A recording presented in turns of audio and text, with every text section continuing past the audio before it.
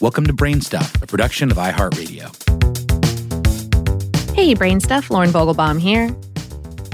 Nearly 50 years ago, the U.S. Supreme Court made one of its most controversial rulings with its landmark decision in Roe v. Wade.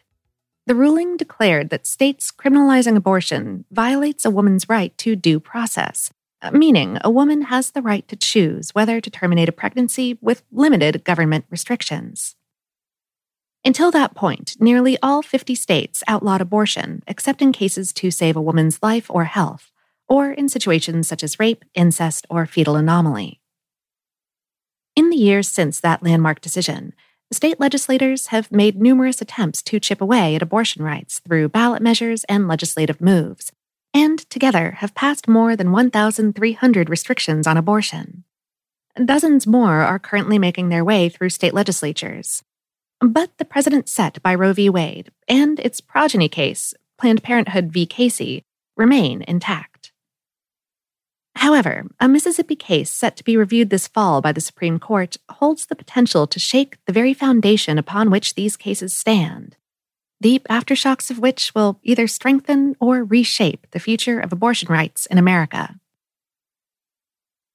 It began on January 22nd of 1973, when, by a vote of 7-2, the Supreme Court legalized abortion in the U.S. under Roe v. Wade. The court's judgment was based on the decision that a woman's right to terminate a pregnancy fell under the freedom of personal choice in family matters protected by the 14th Amendment to the U.S. Constitution. The case created the trimester system, which says states cannot impose any restrictions on women choosing to terminate their pregnancies during the first trimester, though it does allow some government limits in the second trimester. States can restrict or ban abortions in the last trimester, once the fetus becomes able to live outside the womb. However, Roe v. Wade also established that, in the final trimester, a woman could obtain an abortion if doctors certify that it is necessary to save the life or health of the woman. In 1992, the Supreme Court made another landmark decision in Planned Parenthood v. Casey. In that case, the court upheld a woman's constitutional right to have an abortion established by Roe, but also applied the undue burden standard for abortion restrictions, establishing that no laws should be too burdensome or restrictive of one's fundamental rights. There have been numerous challenges to Roe and Casey through the years that the Supreme Court has struck down, including a ban after 6 weeks in North Dakota and a ban after 12 weeks in Arkansas. The court also struck down a 2016 Texas law that impeded clinics' abilities to perform abortions. Earlier this year, however, Texas lawmakers found a way to get around the Supreme Court, at least for now. At midnight on September 1st of 2021, the nation's strictest abortion law went into effect in the state. Known as the Fetal Heartbeat Bill, or SB 8, the law bans abortions after 6 weeks of pregnancy, that is, 6 weeks after a person's last menstrual cycle, which is before most people know they're pregnant, and far earlier than legally provided by Roe v. Wade.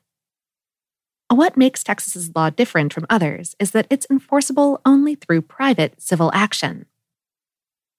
Essentially, that means that the law empowers citizens to sue abortion providers, or anyone who helps another person get an abortion, or even intends to assist someone, after a so-called fetal heartbeat has been detected, which the bill defines as cardiac activity or the steady and repetitive rhythmic contraction of the fetal heart within the gestational sac.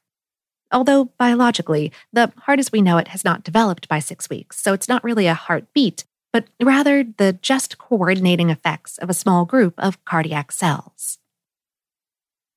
The person suing does not have to be connected to the person considering the abortion, or to a provider, or even live in the state of Texas.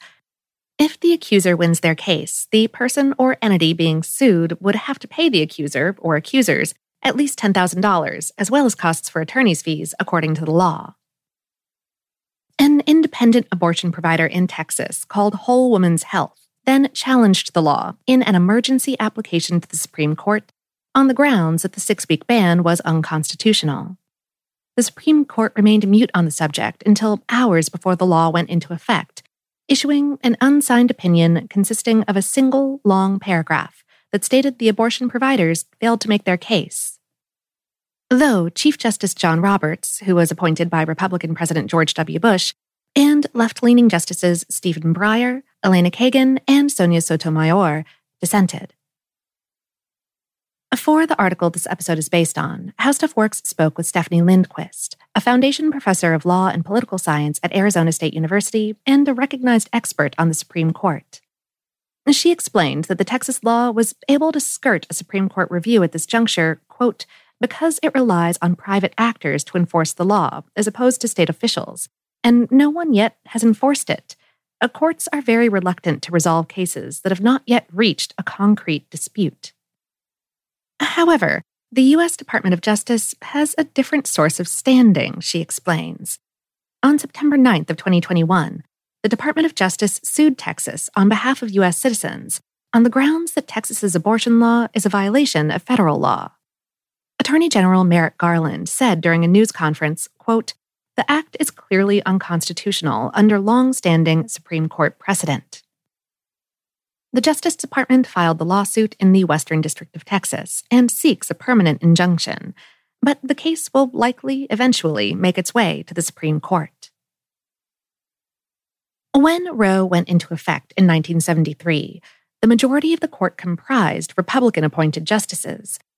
Even Justice Harry Blackmun, who wrote the Roe v. Wade opinion, had been appointed by Republican President Richard Nixon. Since then, Lindquist said, the ideological orientation toward abortion has changed. The Republican Party is now firmly entrenched as the party that opposes abortion. Before President Donald Trump took office in 2017, he vowed to appoint justices to the Supreme Court to overturn Roe v. Wade. Justice Anthony Kennedy's retirement in 2018 and Ruth Bader Ginsburg's death in September 2020 allowed Trump to do so, with conservative picks Brett Kavanaugh and Amy Coney Barrett. The Supreme Court now has a 6-3 conservative majority, with all 6 having taken hostile positions against abortion at one point or another. Since Roe was decided, legislators in conservative states have pressed to impose additional restrictions on abortion, but Lindquist says they now see a window of opportunity with the personnel changes at the Supreme Court. Quote, with the majority of justices being Catholic, and most of them being appointed by Republican presidents, the assumption is that now is the time. Strike while the iron is hot. Legislation can finally get to the Supreme Court where Roe could be challenged and struck down. Another such opportunity to entice the Supreme Court to revisit Roe v. Wade presented itself in Dobbs v. Jackson Women's Health Organization. This case stems from a law passed by the Mississippi legislature in 2018 that banned abortions after the 15th week of pregnancy. Jackson Women's Health Organization, the only licensed abortion provider in Mississippi, challenged the law's constitutionality.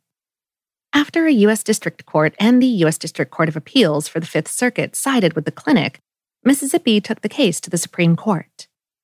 On May 17th of 2021, the Supreme Court announced it would review the case this fall, the outcome of which could impact the precedents set by both Roe v. Wade and Planned Parenthood v. Casey.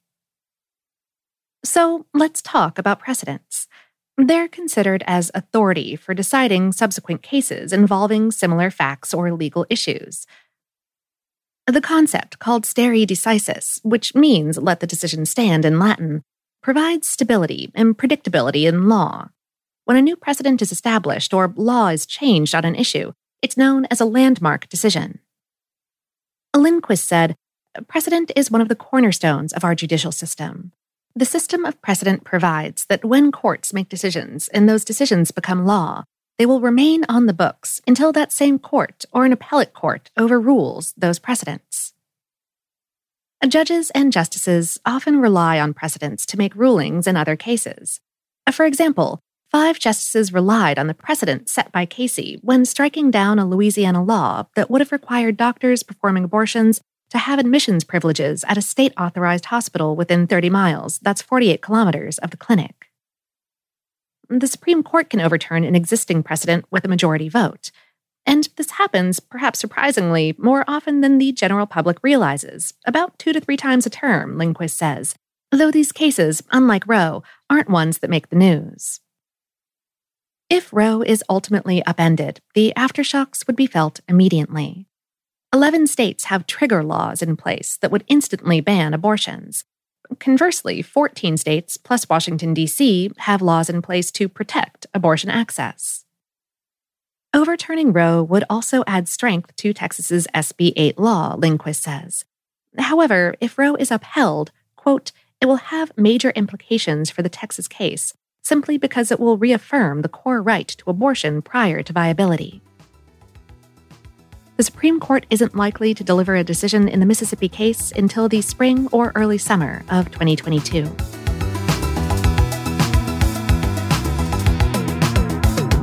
Today's episode is based on the article, What's Next for Roe v. Wade in the Courts on HowStuffWorks.com, written by Jennifer Walker Journey. Brainstuff is production by iHeartRadio in partnership with HowStuffWorks.com and is produced by Tyler Klang. For more podcasts from iHeartRadio, visit the iHeartRadio app, Apple Podcasts, or wherever you listen to your favorite shows.